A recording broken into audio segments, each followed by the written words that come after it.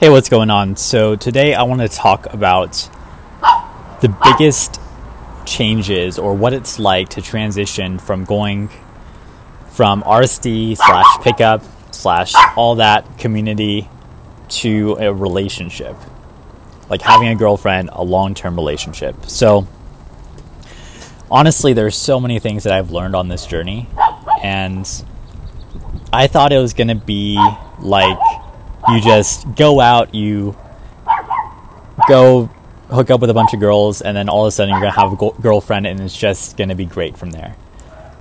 What I've come to realize is that it is not like that at all. It's actually, having a relationship is an up and down journey, and it requires a lot more patience than you expect, and it requires a higher level of communication and emotional intelligence. And this is something that I wasn't expecting, and I can tell where a lot of people are at with their level of communication and their emotional intelligence. Just from even small hints, sometimes I read comments and things like that. This is not even to put anyone down, but it's really just to give some perspective on this topic. You know, I used to be the kind of guy to have an ego, and I still do have an ego, but I used to really take a lot of pride and be kind of stubborn sometimes, and I wouldn't want to compromise. I was the kind of guy, when I was doing the whole RSD pickup thing, I was like, if I'm in a relationship, I'm going to set hard boundaries. I'm not going to put up with anything. And as soon as, there's something where I don't like it, I don't agree with it, I'm just going to dump my girlfriend, right? That was the kind of attitude I came from. And I've come to realize that you can't have a long-term relationship like that. If you come from it from a place of ultimatum and compromise, if you come from it from a place of I'm not willing to compromise, and you are constantly proposing ultimatums, that's not going to work. You have to be able to communicate. And this is very, very different from what you learn in pickup and RSD. I believe that with what you learn from RSD principles and with the pickup stuff, you learn how to put yourself out there, which is great. You learn how to get over your fear of talking to people. You learn how to open up to people, to be less introverted, to have a louder voice, things like that. But what I believe is missing is a lot of the emotional intelligence and empathy. I think what happens is a lot of guys, they come from pickup or RSD from a place of they don't want to get taken advantage of. Maybe they were friend zoned in the past. They've never been looked at by the opposite sex with any sort of attraction. Like, they might have had an experience in high school or earlier in life where they were rejected, or no girl has expressed interest in them ever. Or maybe they were looked at as they were the weird kid or the quiet kid. And so a lot of guys, they try to overcompensate, myself included sometimes. They try to overcompensate by setting super hard boundaries and saying, I'm not going to take any BS, like I'm going to be super masculine. They start to express these really extreme opinions, and they feel like they have to be super outspoken. They have to cut through the BS, right? The super masculine attitude. And yeah, that could help in certain situations, but I find that actually there's another place that you can come from. Because it's kind of like what Owen talks about with power versus force.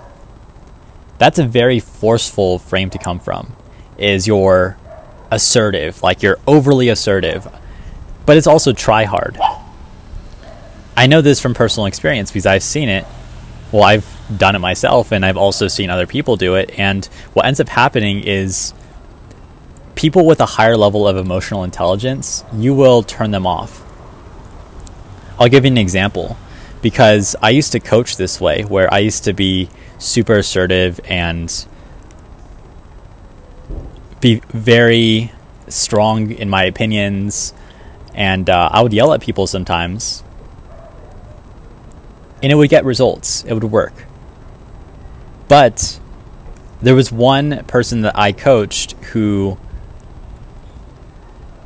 he was already very emotionally intelligent, and he didn't really know about RSD, but he was actually like someone who was successful in Silicon Valley.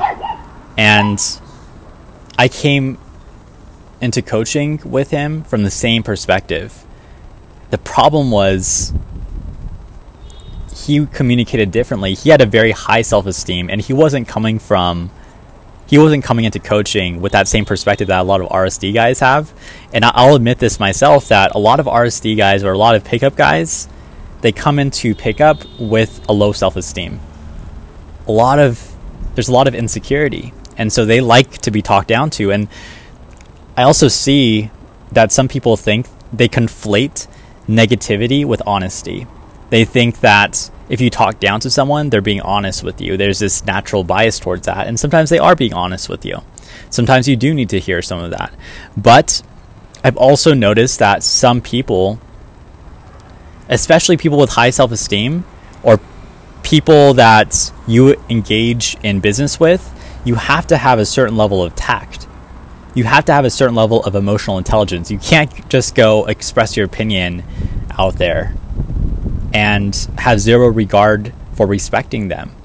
You need a balance. And I see this too, even just, like I said, with certain comments, not just on my videos, but on a lot of different pickup videos or RSD videos. Sometimes I'll see, there's a lot of toxicity in the industry.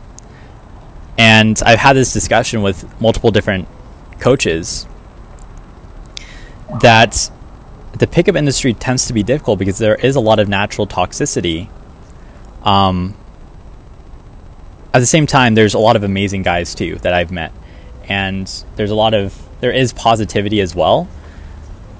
But for the people that are coming from it from a place of insecurity, which like I said, I've been there myself, and I've had to go through that process of learning more emotional intelligence and tact, and how to be more tactful with my communication, especially when it comes to my relationship.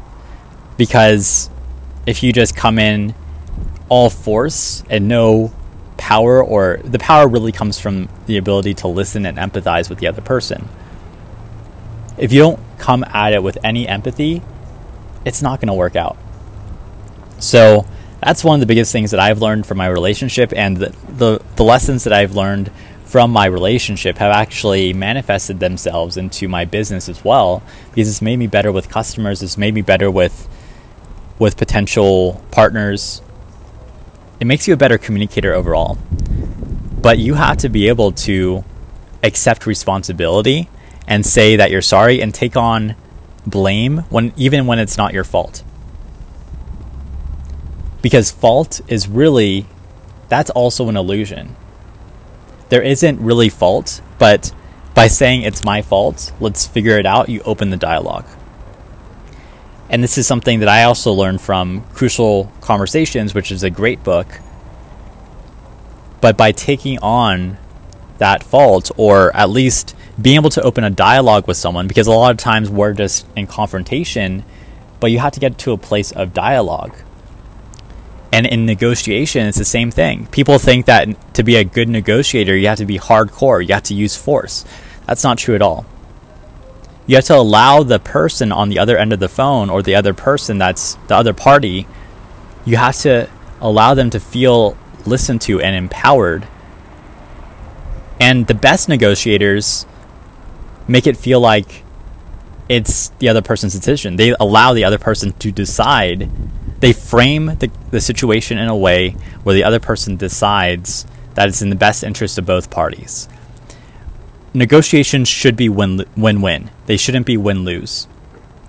And that's really the same thing with relationships. And so that's the biggest thing that I've learned. My computer's about to die here, so I'm just going to wrap this video up. But hopefully this helps, and I think I'll make another video on this topic too. But we'll talk soon.